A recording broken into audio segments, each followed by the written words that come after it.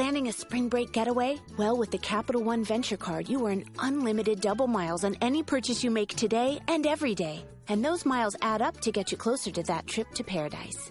Every vanilla soy latte, double miles. Every time you pump gas, double miles. Even when you buy a set of Monogram beach towels, yep, double miles. You earn unlimited double miles on every purchase, and then you go. The Capital One Venture Card, the card that takes you there. What's in your wallet? Capital One Bank USA N.A. Sabrosura pa' ti que. Hello, everyone. This is Pam of Café con Pam, the bilingual podcast featuring fearless Latinas, Latinos, Latinx, and people of color that are breaking barriers, changing lives, and making this world a better place while living in the U.S. Welcome to episode number 20 of Café con Pam. In today's show, we have a conversation with Roxanne Ocampo. Roxanne is an award-winning author, public speaker, blogger, and national college admissions expert. She began coaching students after helping her own children earn admission to every Ivy League campus and other highly selective campuses like Stanford, UCLA, USC, and Berkeley. Her nonprofit program, Quetzal Mama Scholars, serves students in 8 North San Diego County high school districts. She's a doctoral fellow at University of California at San Diego, researching undermatching of California, Latina, Latino, high-performing, low-income first-generation high school students. Hi, Roxanne. Hi, good morning, Pam. How are you? Yeah. I'm wonderful. Thank you. Thank you for your time. Thank you for being here. I'm happy to be here. I love your foundation, the program, the premise, fearless Latinos. I love that. Thank you. You have an impressive background.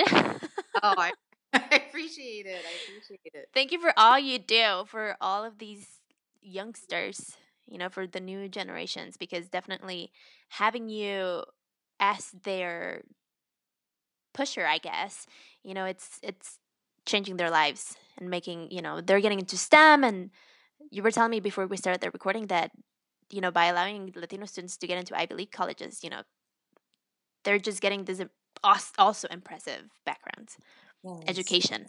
Yes, I'm so honored to do it. And, I know it sounds cliche. A lot of people say, oh, it's so rewarding and whatever. But honestly, this is what makes me wake up in the morning. This is what gives me the greatest joy. Just knowing that there's another student who is on their way to a great university, because we don't have critical mass at these universities, and we do need that. So every effort, I think, helps. And there's a lot of people in this arena who are also trying to help Latinos get to college. So I feel honored to be part of that group that's pushing. And I love that word, a pusher. Like, I'm going to get you there. Yes. Right. Okay, so let's start. The first question that I always ask my guests is, when was the last time you smiled at a stranger? Oh my gosh. Last night, I met about 50 strangers. Wow. I did a workshop at a school district out here, and it was for middle school students. And so, contrary to this big myth that we hear that Latino parents don't care about education, and, oh, if only the Latino parents cared, then their kids would be doing so much better. I wish they could be with me when I travel up and down California at all these different school districts. And on a Wednesday night, like last night at 5:30 at night, all these Latino moms and dads with infant babies standing up in room only, coming out to hear tips for middle school students to get to college. Wow. So those strangers, and I was probably smiling nonstop. So happy to be there. I loved it. That's awesome. Okay, so let's start exploring your story a little bit. What's your background? What's your ethnicity? So I'm Mexican-American, proud Chicana, Latina, Latinx, Mexican. That's my background. My family came from Jalisco and Chihuahua, and I'm proud. I'm very proud to be Latina. Are you first generation? I am technically not first generation, because this is a funny story. My mom said, when she was born in Greeley, Colorado, oh, all her brothers and sisters were born in Mexico, but my grandparents went to Greeley because they were picking the crops at the time. And so my mom was born there. So technically she was born there. So I'm technically not first Second generation. but that's okay. That's okay. I identify more with first generation recent immigrants, I think, than like fifth or sixth generation. Yeah, for sure. So then your parents met here? They actually did meet here when they were 15 at the Santa Clara County Fairgrounds because my dad was in San Jose and my mom was in Santa Clara, and that's how they met. And then they just stayed together forever. They're still together to this day. Wow. Yeah, yeah. And so you grew up in North County, San Diego?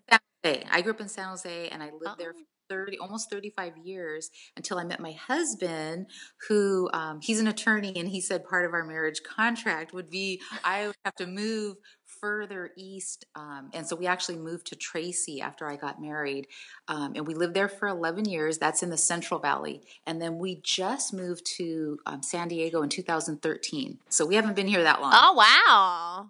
Yeah. Interesting. So what brought you to San Diego?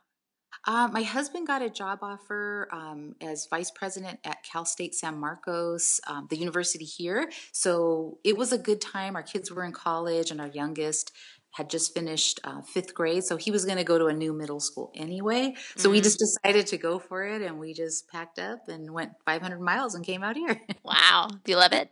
I love it. Oh, my God. That's awesome.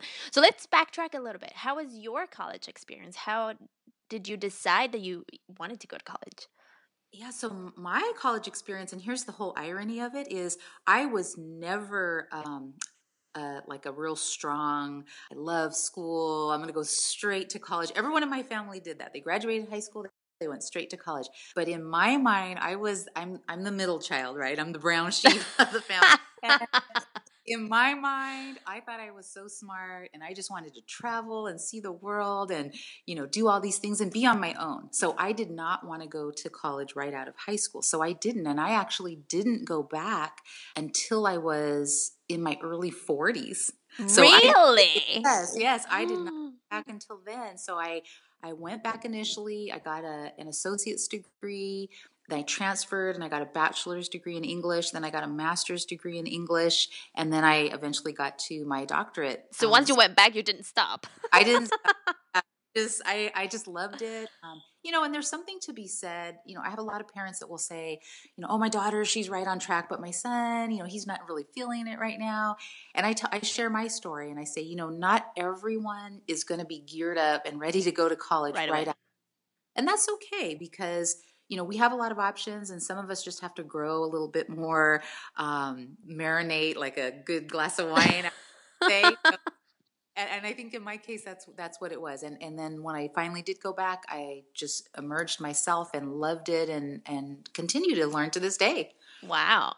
So what did you do before you went to college? I actually had a full-time practice, and I always work by myself, it seems. I was a full-time consultant in Silicon Valley. I was consulting high-tech companies to set up their human resources practice. So they would hire me at the initial phase, and then I would help them develop their human resources practice. And then once the industry tanked in 2001, I got out of the business. But I had been in HR for like 20 years. So I got out of that business. And then when we relocated to Tracy, all of this kind of coincided at the same time.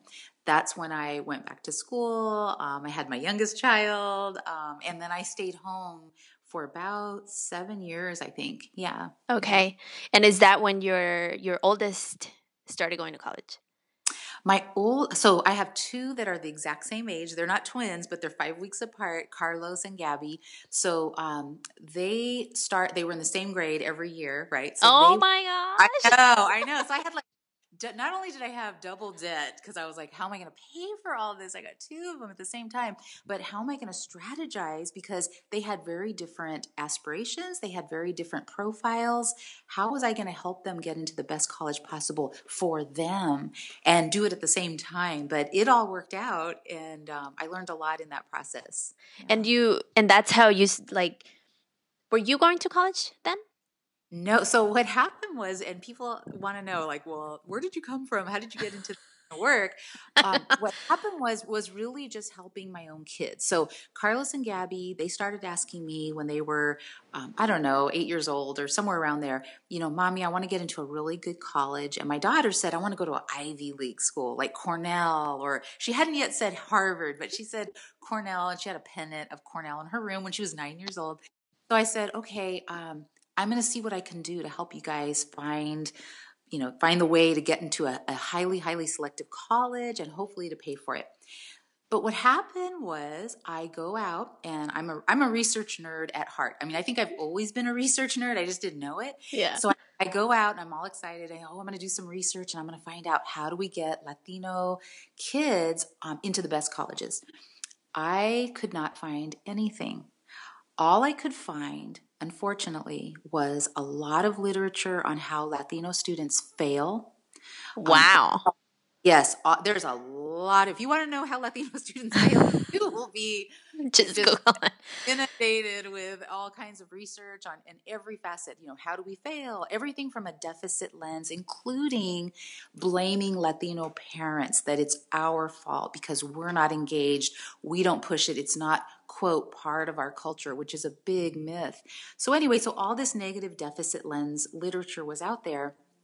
That was not going to help me. That doesn't help me with my challenge. I am looking for success metrics. I'm looking for positive, successful behaviors and things that my kids could do to get them to college. So since I couldn't find it, what I did truthfully is I started looking at Asians and white people, the books that they wrote on like how to get your kids into the best colleges. So I started looking at that, and I thought, there's probably a specific angle for Latino students, and I want to find out what that is. So I cleverly, I think, crafted a theory on how to get Latino students to college, to the best colleges.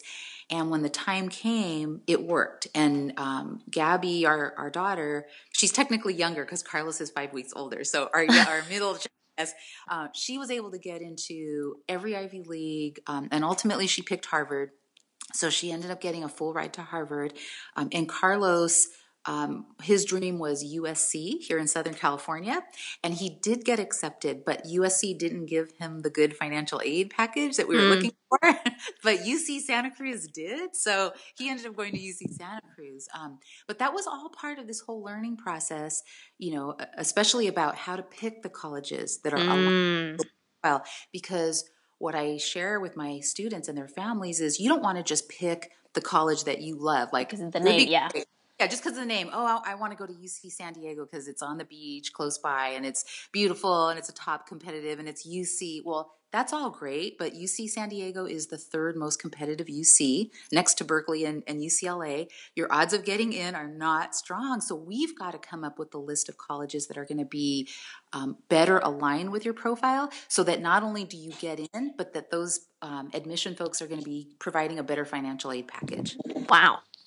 So long story short, that's how I got into college admissions. I had absolutely no background in college admissions. I wasn't, from academia. I didn't have a teacher credential. I didn't have a counselor credential. I didn't have any of that. I was just a mom who wanted to help my own kids. And that's how I really got into it. And how old was Gabby and Carlos when you started doing the research? They were, 9 years old, probably about 10 years old. Oh, wow. Yeah. Oh, I started early. Because one of the things that I learned and which is so helpful for, I think, parents to know is it doesn't happen when they're in high school. If parents wait until their kids are juniors or seniors in high school, they've missed a lot of strategies that they could have implemented that would have helped their kids. So really, and the workshop I did last night was for middle schoolers. I want them to know you need to start doing stuff in middle school that's going to position you even before you step foot on your high school campus. For sure. Yeah. And I know that you have your college boot camps starting from 4th grade. Yes, for that reason. Yes. And you would think, people, I think I'm crazy. Why is she doing college boot camps for 4th graders and 5th graders? You're going to stress them out. It's not, none of it is stressful. So what I've done, I actually started this last summer. San Marcos Unified School District hired me to do a 1-week boot camp for 4th, 5th, and 6th graders. It ended up being the most highly popular boot camp, and so they're bringing me back to do it again this year.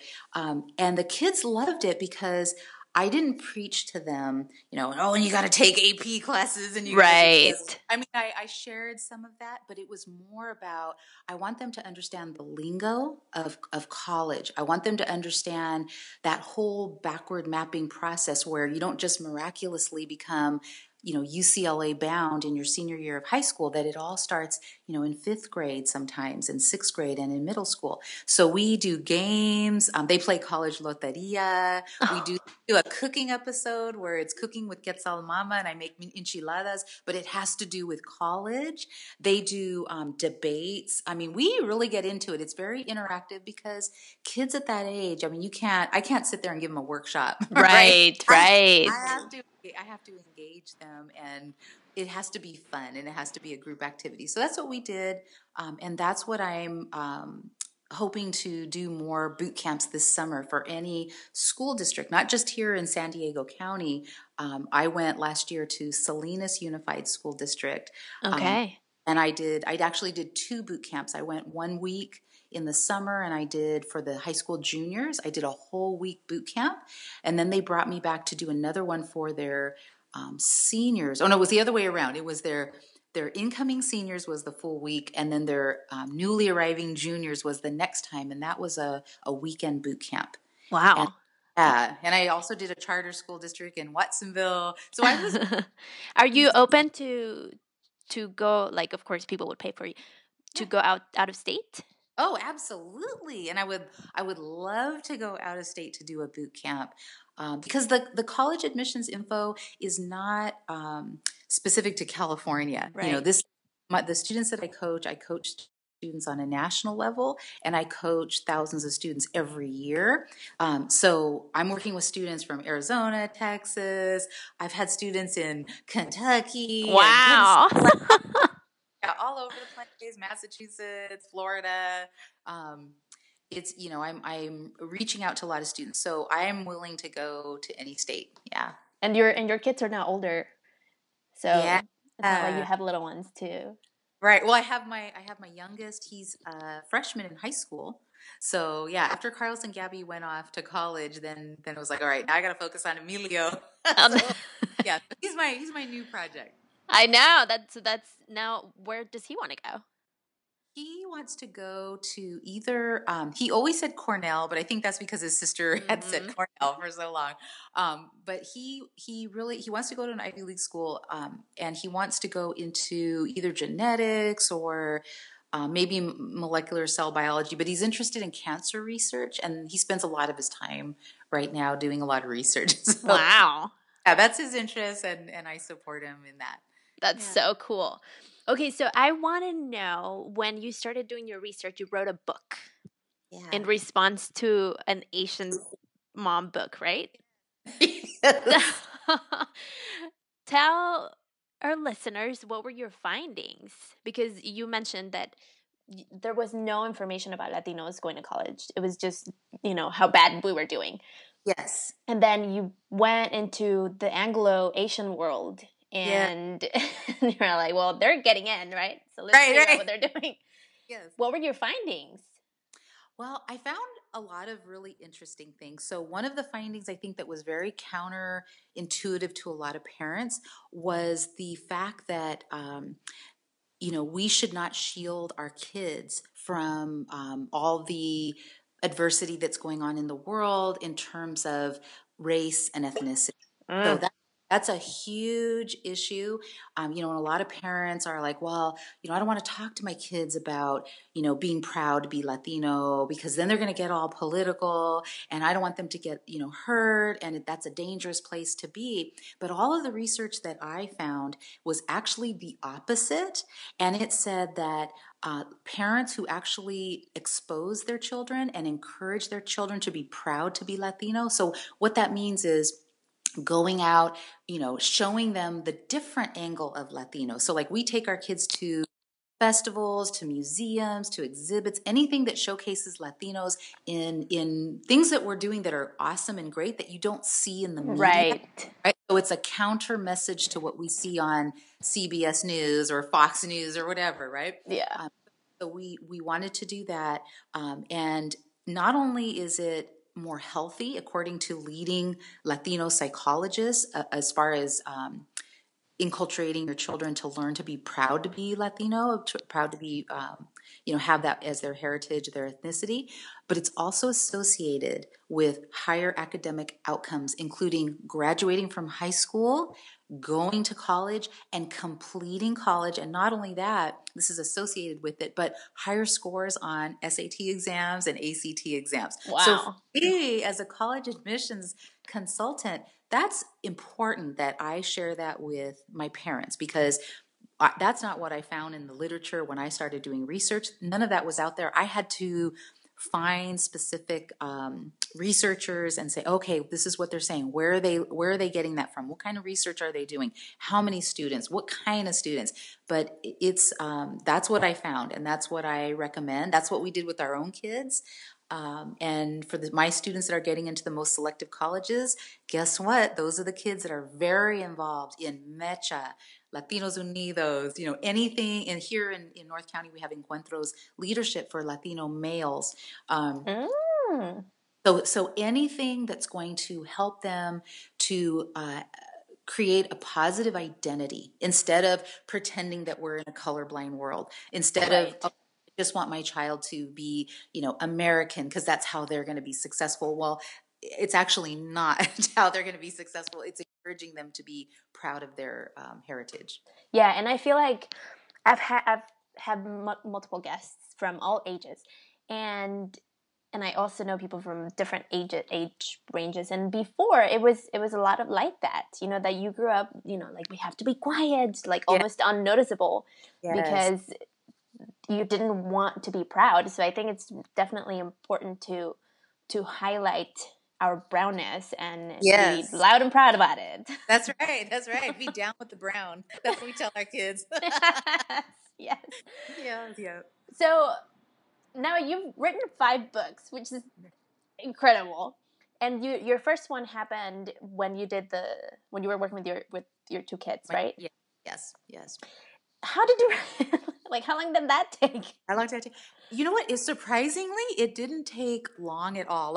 In fact, the last 3 books that I've written were written while I was doing my dissertation at UC San Diego. Oh my gosh. In that program. Yeah. It usually takes me from start to finish about 1 year. And I think because when I write, I'm writing in a way that's more, I'm trying to teach something. So I'm not writing a memoir. I'm not writing all my experiences with something. I am writing, if you want to go to, let's say Stanford, this is what you do. And so this is the stuff I live and breathe 24/7. So I think it's easy for me to write about this. And then I have a background in English, so I think that helps. That helps for sure.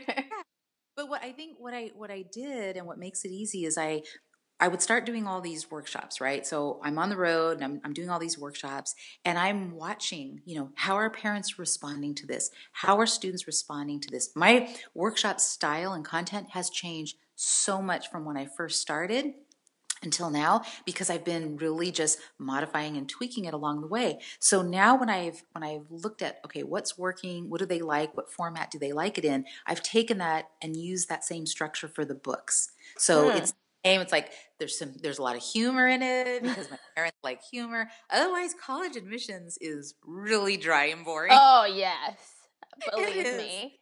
It's very dry, but I have students who write to me and they say, "Oh my gosh, I was cracking up in your book about college essays." Like, I never thought I would have someone write me saying, "I'm cracking up about your college essay book."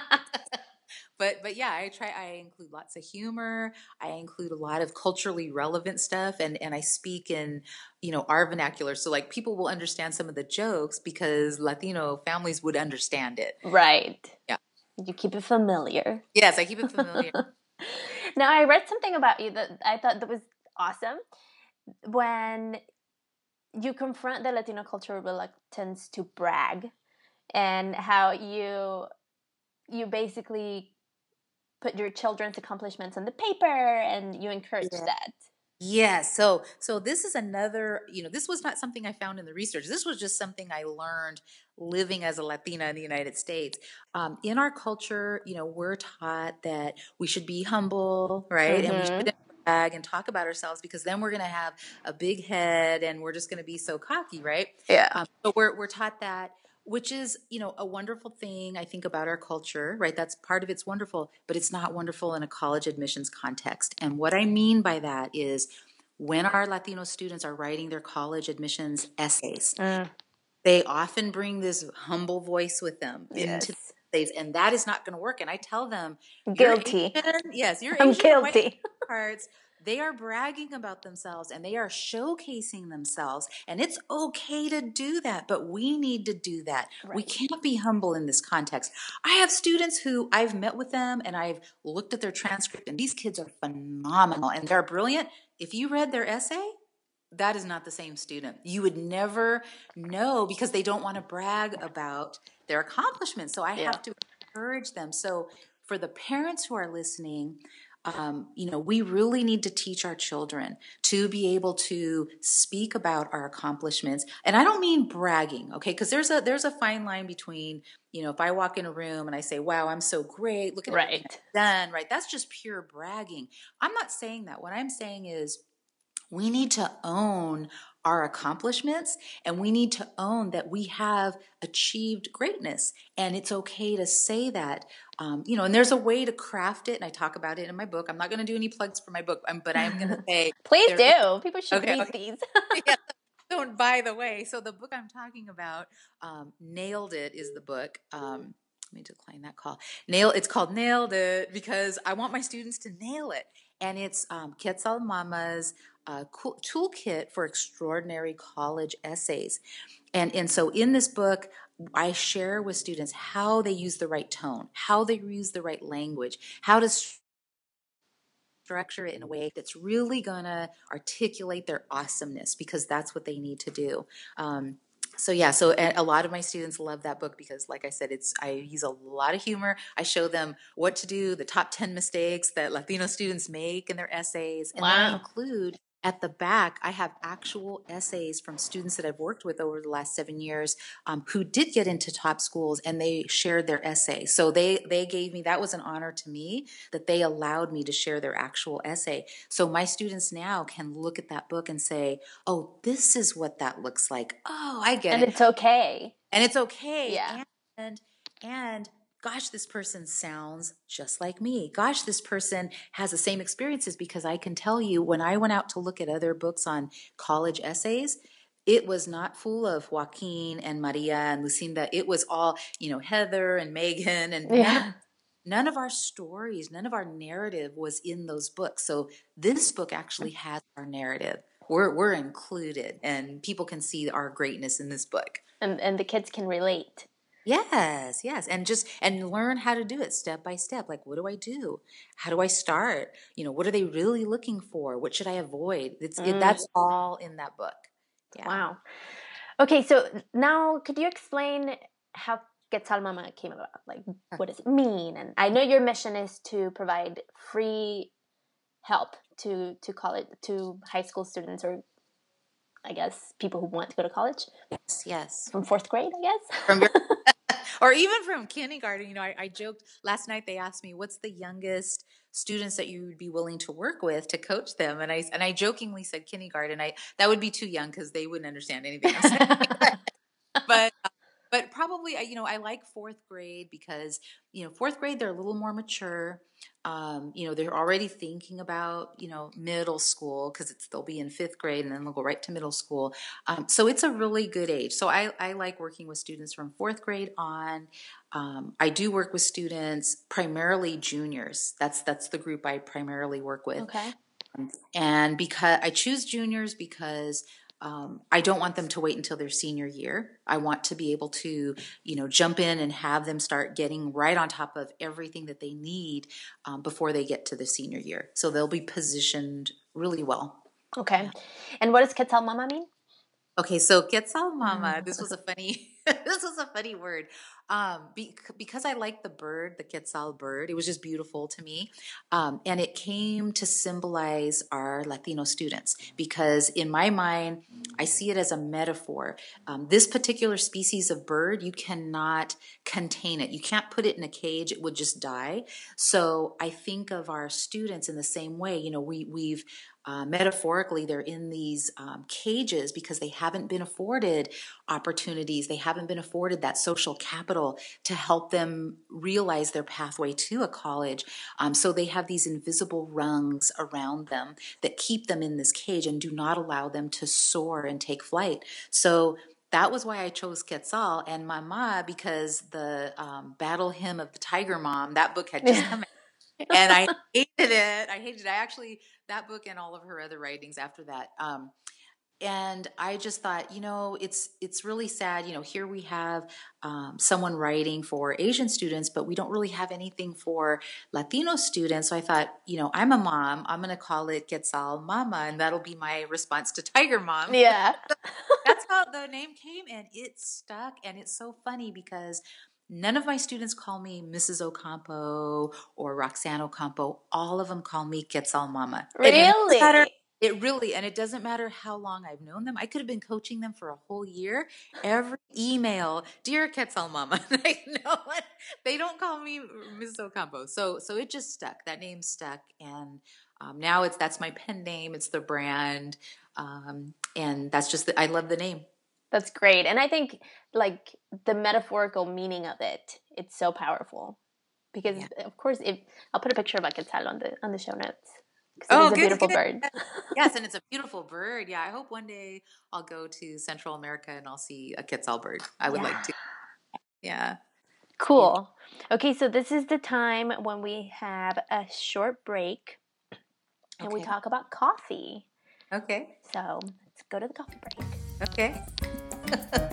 Sabrosura pa' ti que. Okay, so today the coffee of the day is coming from James Coffee. James Coffee is a coffee shop in Little Italy, San Diego. Have you been? No. But I love coffee. You love coffee? Good. We'll talk about coffee in a minute. So James Coffee is a nice coffee shop that's in a space in Little Italy that shares other companies. Like it's one big space and they have different little shops within the same space. It's really interesting. Oh. And so I pulled something from their website that was really cool, and it says, from the diligent hands that picks the coffee cherry to the honed intuition of the roaster cultivating the bean, James Coffee strives to instill in you a confidence that the conclusion of your bean's journey will be a fantastic cup of coffee. So that was so poetic. Oh, yes. It sounds like more than coffee. I'm going to look them up right now. I'm going to see if I can find them. I want to see what their place looks like. It's really industrial, an open space. There's a barber in there, a glass store, like glasses, like an optician or something. Oh. A bike store. Like all of these businesses that really are unrelated to each other but somehow work together in that big space. It's really cool. So listeners, if you are in San Diego, you want to check out a cool coffee shop, you can head over to James Coffee. Have you tried their coffee? Yes, I had an horchata iced latte. And, yeah. And I'm always, every time I see the horchatas, lattes and stuff, I try them because, I'm like, how are you making, my grandma's water into coffee? Right. But it was good. It was an interesting, definitely different kind of flavor.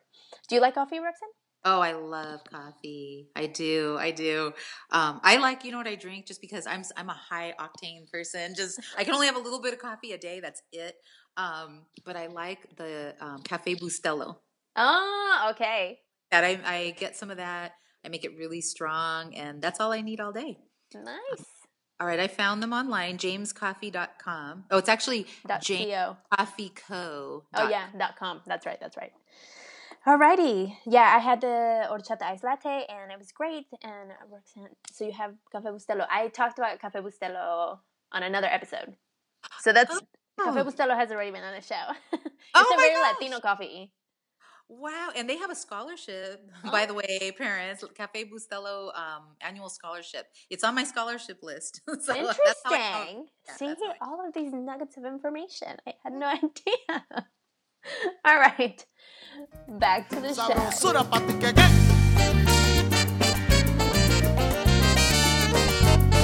Okay, so we've talked about so much and you've given us so much information. You're a wealth of knowledge. Thank you. And what would be some tips? Now, we've talked about how kids really can start thinking about college from 4th grade. Yep. You know, what would be some tips that you want to give to parents who maybe have little ones that are maybe younger than 4th grade, but you know, like you can start telling them to read now. Right. Yeah. So reading is always, I mean, and everyone backs me up on this because this is just, this is well known.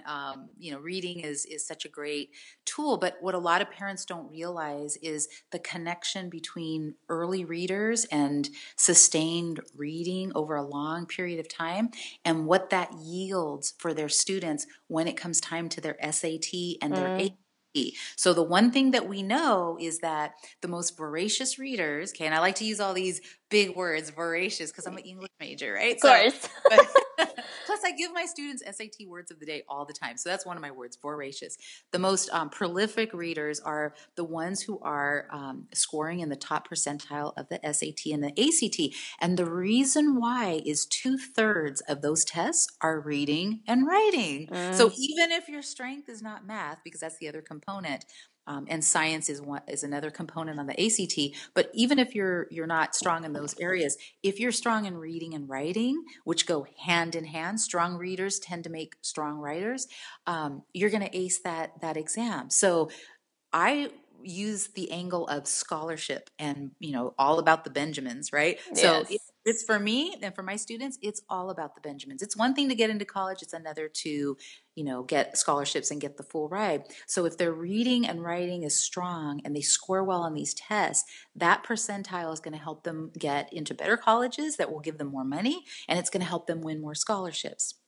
So reading is an excellent, just across the board. And they don't have to read anything serious. They don't have to sit down and read War and Peace or anything. What I recommend for parents to do is give them, books that are appropriate for little kids and fun books. Like our sons, both Emilio and Carlos, they read the whole volume of Captain Underpants, right? Those are not serious books. They're silly books. Emilio read, Diary of a Wimpy Kid. We just want them reading. Reading, yes. We just want them engaged in that reading process. So that would be one tip. And that's on the reading and writing side. On the math side, this is huge. And I didn't discover this. I didn't know this when my kids were coming up. They just happened to be good in math, so it was not an issue. But for a lot of my students, they don't realize the importance of being in the right math track. And there's actually 5 different math tracks that are going to give them 5 different college outcomes. Wow. A lot of students don't know this, and they don't realize this till they are in high school. So for example, in California, to graduate from high school, students are only required to finish Math 1 and Algebra 1, whichever one is higher. Okay, that's all they need, and they will graduate and receive a high school diploma. But guess what? Taking those 2 math classes only qualify you for a community college. You're not qualified to get into a CSU campus or a EC campus, right? And that's huge because if your parents are, first generation immigrants, let's say, they don't speak English, they're relying on the student to go through 4 years of high school and graduate, and rightfully so, imagining that their kid is on track for college, only to find out they didn't take the right math, right? So this is huge. So I want my students to know, it's a big tip.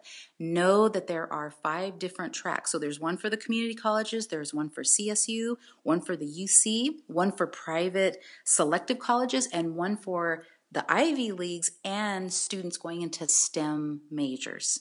So they have to be aware of that. Yeah. And I won't go into the boring details of what the math is, but let me just put this out there to kind of put it in perspective. So my students that are getting into the top, Ivy League universities and getting into the top STEM programs like engineering, medicine, etc., those students are taking both sections of AP Calculus, AP Calculus AB and AP Calculus BC. It doesn't matter what order they take them, but they're taking those 2 years of AP Calculus. If you look at your traditional high school course selection guide and you look at the 4 years, most students are not going to end up.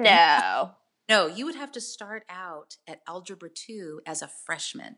And most students are not going to start that. So naturally my parents will say, well, how do I accelerate that, right? Yeah. So there's a lot of things that they can do to accelerate their math track. I won't go into all the details, but it's in the books. It's on my blog. So they don't even have to buy the books if they don't want. If they want free information, I have a blog that has all of this information. But it's really important to know so you're not blindsided.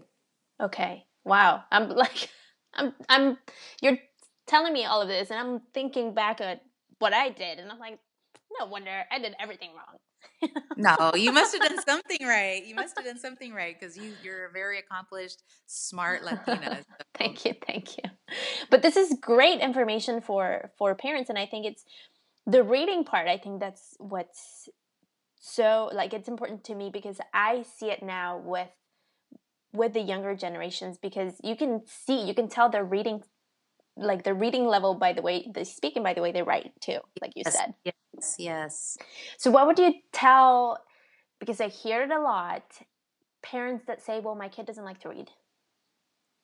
Oh, that's hard. I have a lot of parents that ask me, they'll ask me about like, how do I motivate my child or how do I, get them to do this and get them to that. And I'm very honest. I don't sugarcoat things. And I'm very, in an honest way, I tell them, I honestly don't know. I honestly don't have the answer to that. I wish I did. I'd be a millionaire if I could how to motivate kids.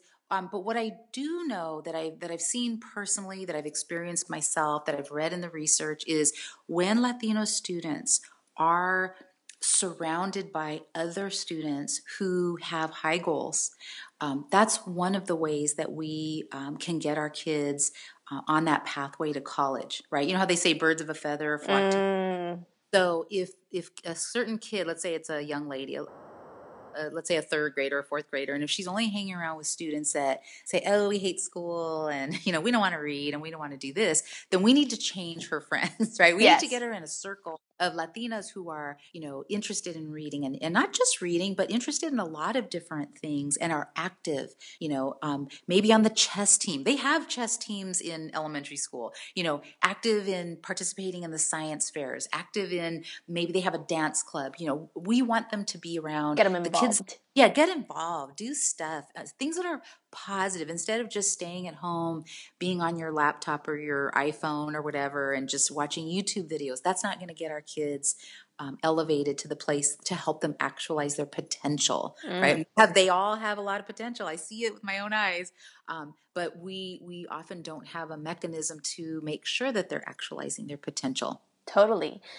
And I think I agree 100% that parents have a big influence in what the kids do and setting examples, I think, as well. Like, I remember my mom would read every night before going to bed. Oh my gosh, how sweet. And we'd be like, Mom, you're weird, but she would she would literally be in bed with a little lamp reading, and she would always tell us stories how when she was young, she started needing glasses early because she would be by a window and read with the outside light. Oh. Because she just liked reading so much. And so now, I think back and I like to read because my mom read. So definitely parents have an influence on it's, I guess, the immediate, the first influential person, I guess, that the kids they are the most influential people in their kids' lives. So parents who are listening, you are the rock star for your child. I don't care if your child doesn't tell you, once a week, I love you, or doesn't say that they appreciate what you're doing. The work that you're doing right now is phenomenal and is going to have a lifetime impact on your child. And in the first book that I wrote, The Flight of the Quetzal Mama, I talk about how parents can't just talk the talk. They have to walk the walk, because our kids are paying attention to us. If we say to them, mijo, college is so important, you have to read books, but they don't see us reading books, what kind of message are we sending to them? Right? Mijo, you have to be very organized, and you have to do all these things, and they're not doing it, or they're not even showing them how to do it. It won't happen miraculously.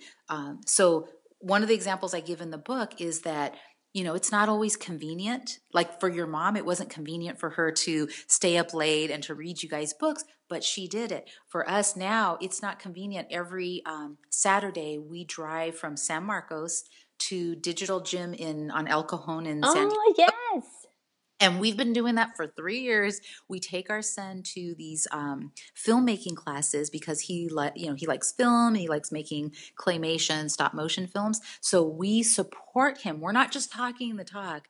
We walk the walk. Yes, we could be doing a lot better things. It's 6 hours of our time, because it's a 4-hour workshop and it's 2 hours of driving. Yeah. So, and that's every Saturday. And, we want our son to know we support you, son.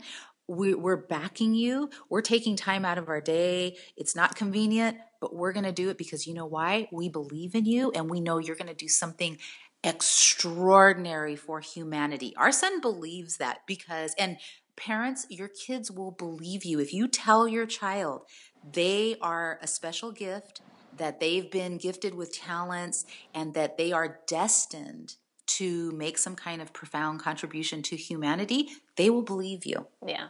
They will. They gave me chills. I know. And it's true. And I say this all the time. I'm not a genius, like I mentioned earlier, I started school way later. I'm not this traditional person who normally is in academia. But I did learn something. My mom is a clinical psychologist. Okay. So I was very fortunate to grow up in a home where my mom knew that psychology was like 99% of it, right? Yes. So we were like her guinea pigs, and she would tell us stuff. She gave me this poster that I had over my bed. So this was something I would see every night before I went to sleep and every morning before I woke up. And this big poster said, if you can dream it, you can achieve it. If you believe it, you can become it. Now, I never asked my mom, why did you get that poster? Why did you put that over my bed? She probably knew I needed the most help out of all my siblings, middle child. Right? That's right. I was always like the defiant one. So maybe that was the reason why. I don't know, but I can tell you, Pam, when I saw that, I sure as heck believed it. And that feeling, that thought,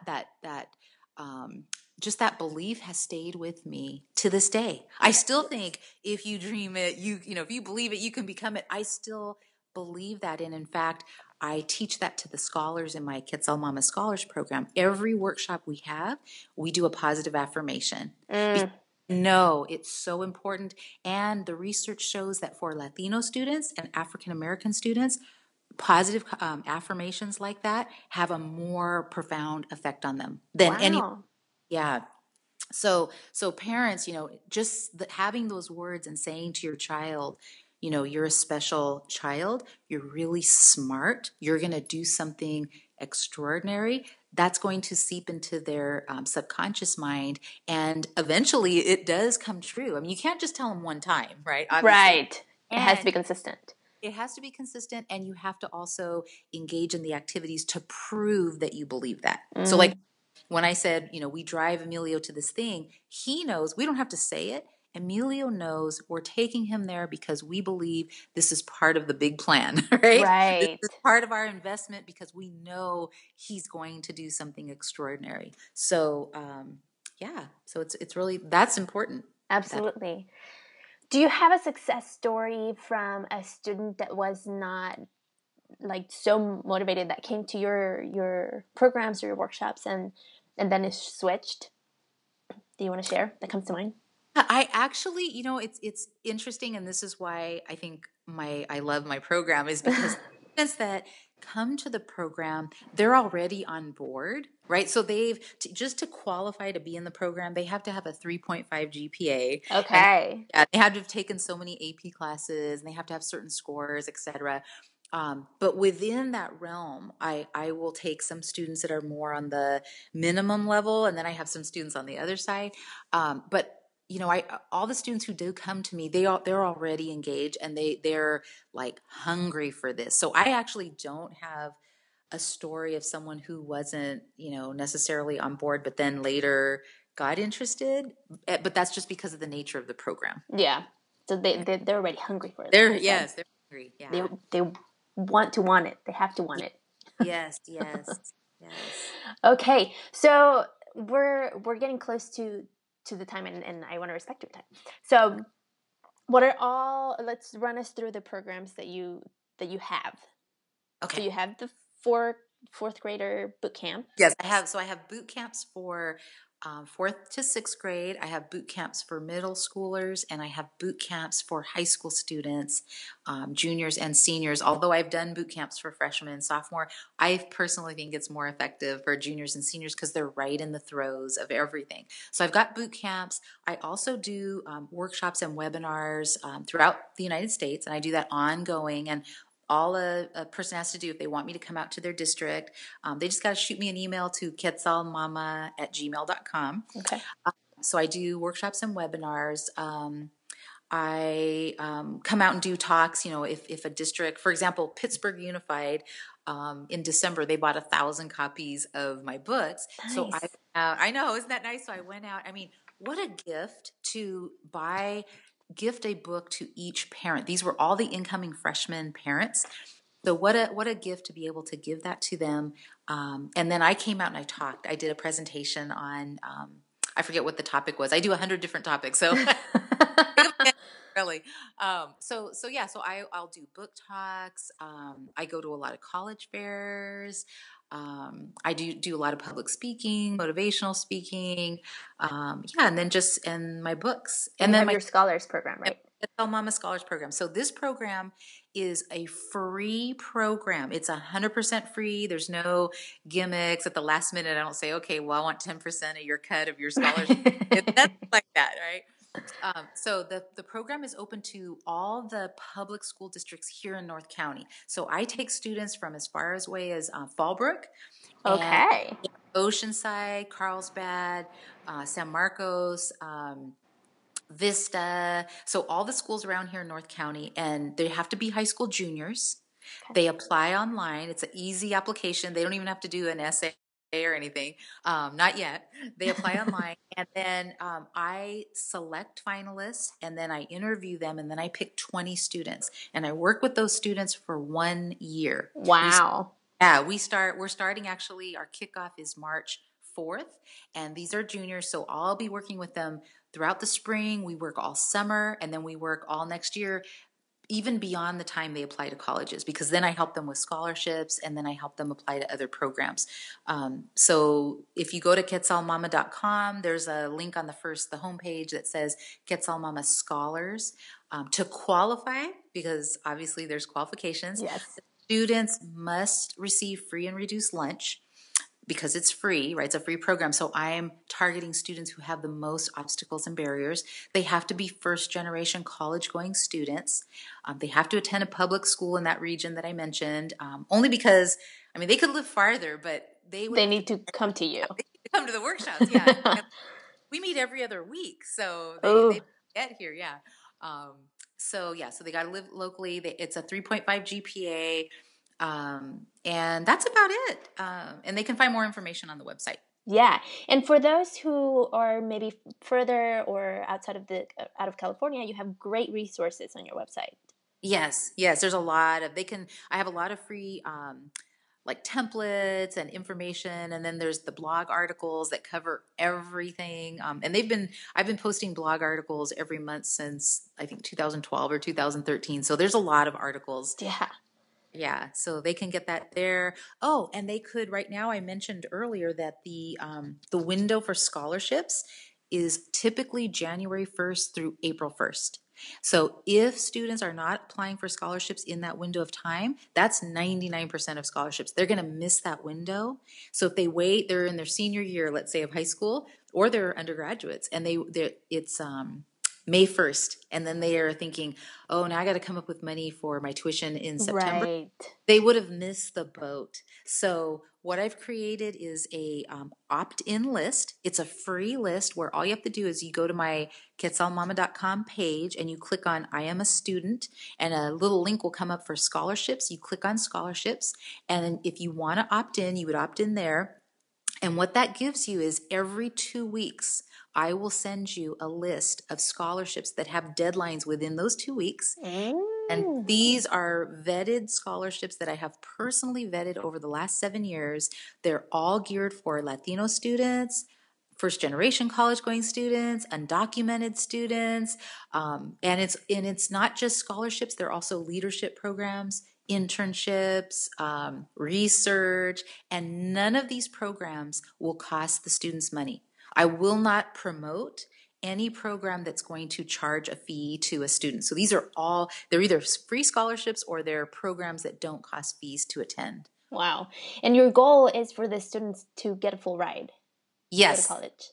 Yes, because it's one thing to get into college, but for, since I'm working, 99% of my students are low income students, how are their families going to pay for the college? Right? So I want them to learn strategies and tips and methods so that they can position themselves not just to get in the college, but to get the full ride. Yeah, I think that's awesome what you're doing, because not only are you helping them for free, but they're also, getting a full ride to get educated. Yes.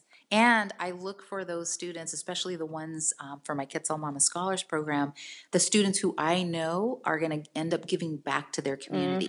Because it's one thing for me to help them out, but I want them to pay it forward, and I want to pick those kids who I think are going to be the ones that will go out and make some change in their community in the future. Totally. Oh my gosh. So for college, or people who are applying for students who are applying for or looking to be in college next up in the fall. Yes. Is it? I'm so out of the school calendar. I know. It starts so early. Yeah. So apply now for scholarships. Because the window is January through April. Yes. So these are high school seniors right now. These are also community college students or undergraduate students. So I have different scholarships for different groups. But right now is the window. Okay. And I wanted to ask you, when you went to college, did you apply your Oh my goodness, yes. I have $100,000 story to share with you. So when I decided to go back to college, and especially I want to use my doctoral program as the example, because when I applied and got into the doctoral program, I was already 50 years old, right? So I was already a re-entry student. But I joke with my students and I said, you know what? The tips that I'm teaching you in the book nailed it. All of those tips that are in there, I applied all of those tips, and I was able to receive a full fellowship that was worth $100,000. Wow. So that was a full ride. And so I tell my students, see, I'm not just talking the talk. I'm walking the walk. I just use those tools and was able to get this fellowship. And I tell them again, I'm not bragging, but I need to share this with you. I need to promote this because it's possible. It's possible. And the tips that are in there, they're not, super difficult, tips, but they're just things that most students don't think about or don't really know how to articulate it or don't know really how to structure it. So this just teaches them how to do it so that they can maximize their chances of getting a full fellowship. So so thank you for asking that question. I love sharing that story. That's amazing. It worked. That's inspiring me to go back to school now. There you go. There you go. Yeah. Because it is true. Like, one of my concerns, I've been wanting to go back to school, but one of my concerns is like, I'm still paying student loans, sadly, so how am I going to pay for a master's program? But now I know that I don't necessarily have to. Right. Yes, you would. So I have undergraduate students that I coach who are wanting to go into master's programs. And the first thing I tell them is you want to find programs that provide funding sources, because not all programs provide scholarships or fellowships for master's students or PhD students. Okay. So in my case, there were so few scholarships that were available. This was just really fortunate. This was just, I was at the right place at the right time. Heard about this fellowship. I decided to apply for it. But the the essay was like 2,500 words. That's what they wanted. Right. And I think that's daunting for a lot of people. And I thought, oh, I could do this. Yeah. You're in your 5th book? I That's know. no big deal. I'm like, I cut and paste right here. Yeah. But seriously, so that would be the first tip if there's, for yourself or anyone listening, if you're wanting to go into a graduate program, the first thing you want to do is find programs that have something within the program that provides funding, because you only want to apply to those programs. I mean, why apply to a program where your odds of getting some kind of funding are zero? You will apply for financial aid, but the financial aid is just to qualify you for loans. Okay. You want loans in your master's program. You do not want loans. So that's my tip for my. Okay. Thank you. And we have to close. So the last 2 questions that I ask my guests are, do you have a remedy that you want to share? Because, Latinos, we're all about remedies and, el remedio or. Like what have other, give me a couple. Well, a lot of people, probably, I don't know, 60% of my guests have said Vicks. Oh. That they use Vicks for everything. Oh, how funny. Yeah. I've had like tea. Like Michelle Olvera, for example, she shared that her mom would make tea out of eucalyptus leaves. Oh, yeah. And I mean, that's something that you not necessarily think about all the time, but like. I would say, so for me, I think maybe it's DNA. Hopefully, I think it's DNA. I don't know what it is. I rarely get sick, and I don't have, any health issues. So I'm so grateful. Thank you, God, for that.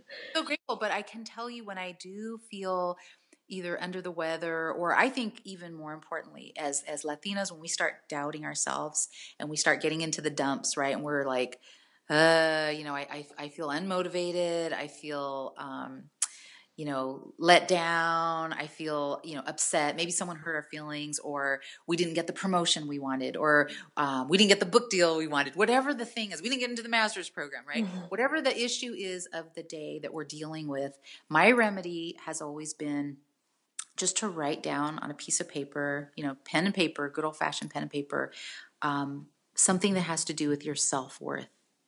I am an extraordinary human, or I am very smart, or I am dedicated, or I am a great mom. I mean, whatever you want to write, just to help yourself in that moment to feel better. And as a remedy to all the negative stressors that we get, because we're just, bombarded with negative stressors. But I like to do that, and it changes your whole, I honestly think it changes your whole physiology, but it changes your mindset.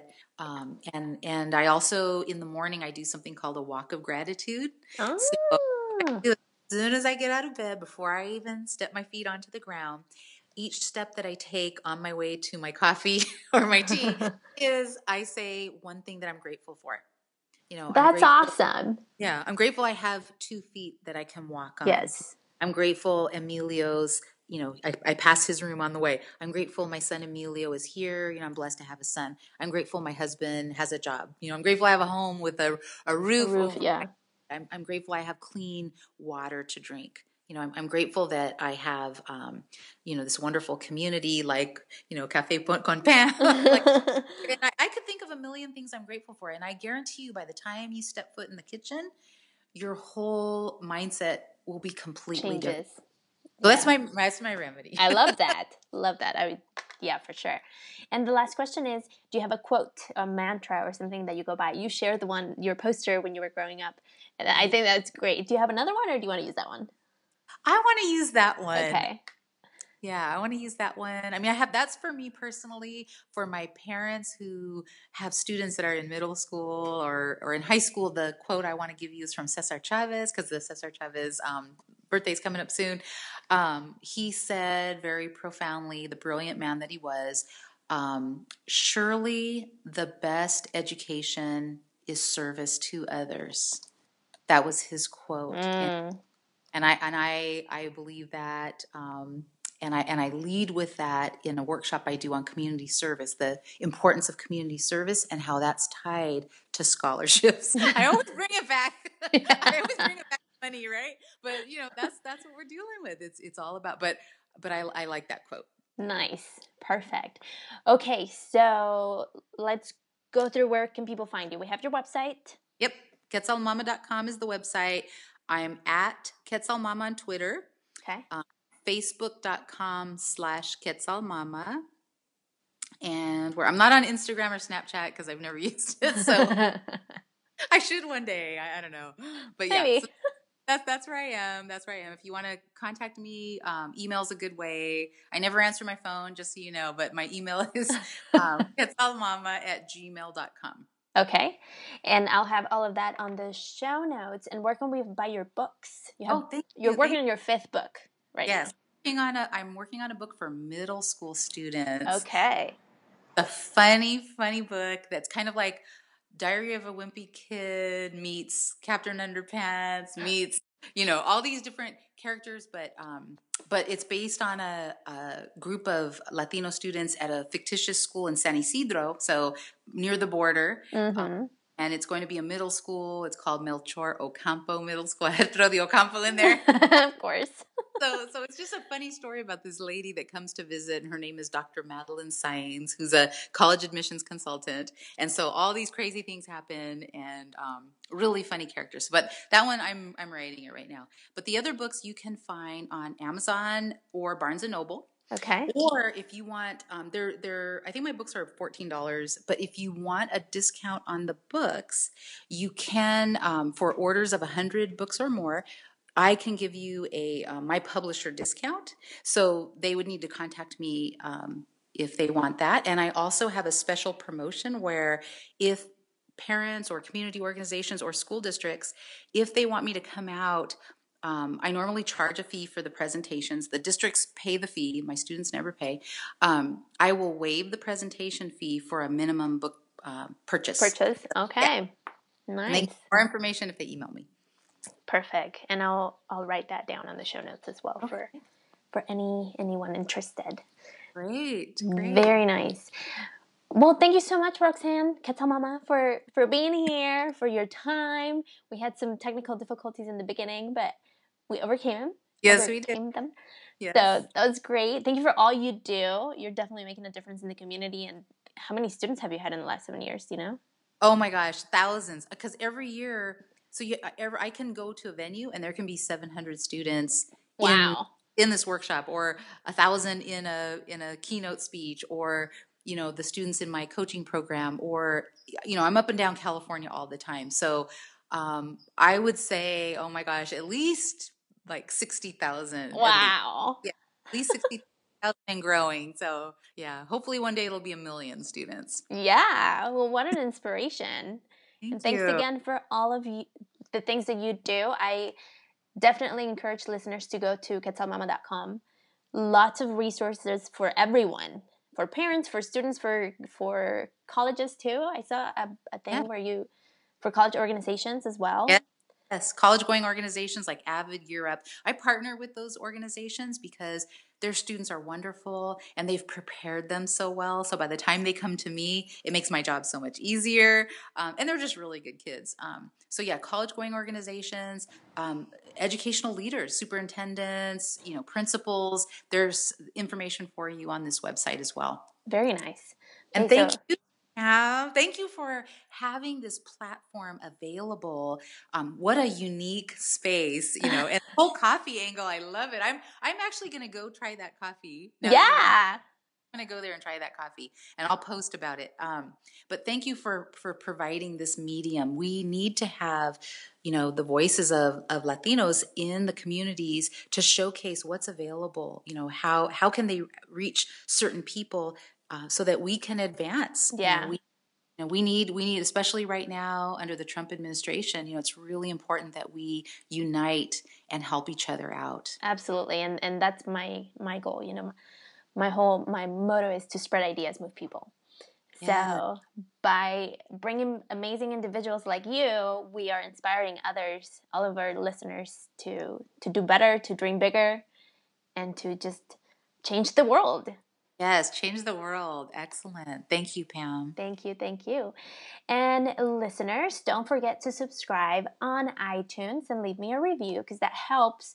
By you leaving a review on iTunes, it helps with the visibility of the show. It just helps promotion, and it allows other people to find out about it.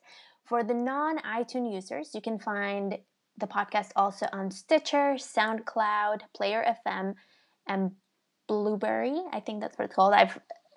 Every time someone tells me about where they found me, they mention another platform. So I'm everywhere, basically. Every podcast platform. If you have any questions, comments, or concerns, you can shoot me an email at pam@spreadideasmovepeople.com. Don't forget to like Café con Pam on Facebook and follow Café con Pam podcast on Instagram. And a reminder that we have a P.O. box, so you can send me coffee, send me letters, send me anything that you want, and I will talk about it on the show, and I'll post it on Instagram. The P.O. box is 33901, San Diego, California, 92163. You can visit spreadideasmovepeople.com/podcast/20 to check out the show notes. Shout out to Henry Castro for the music and for the production of the show. And once again, Quetzal Mama, thank you so much for all you do. And people, keep shining. Yay, thank you. Sabrosura pa' ti que.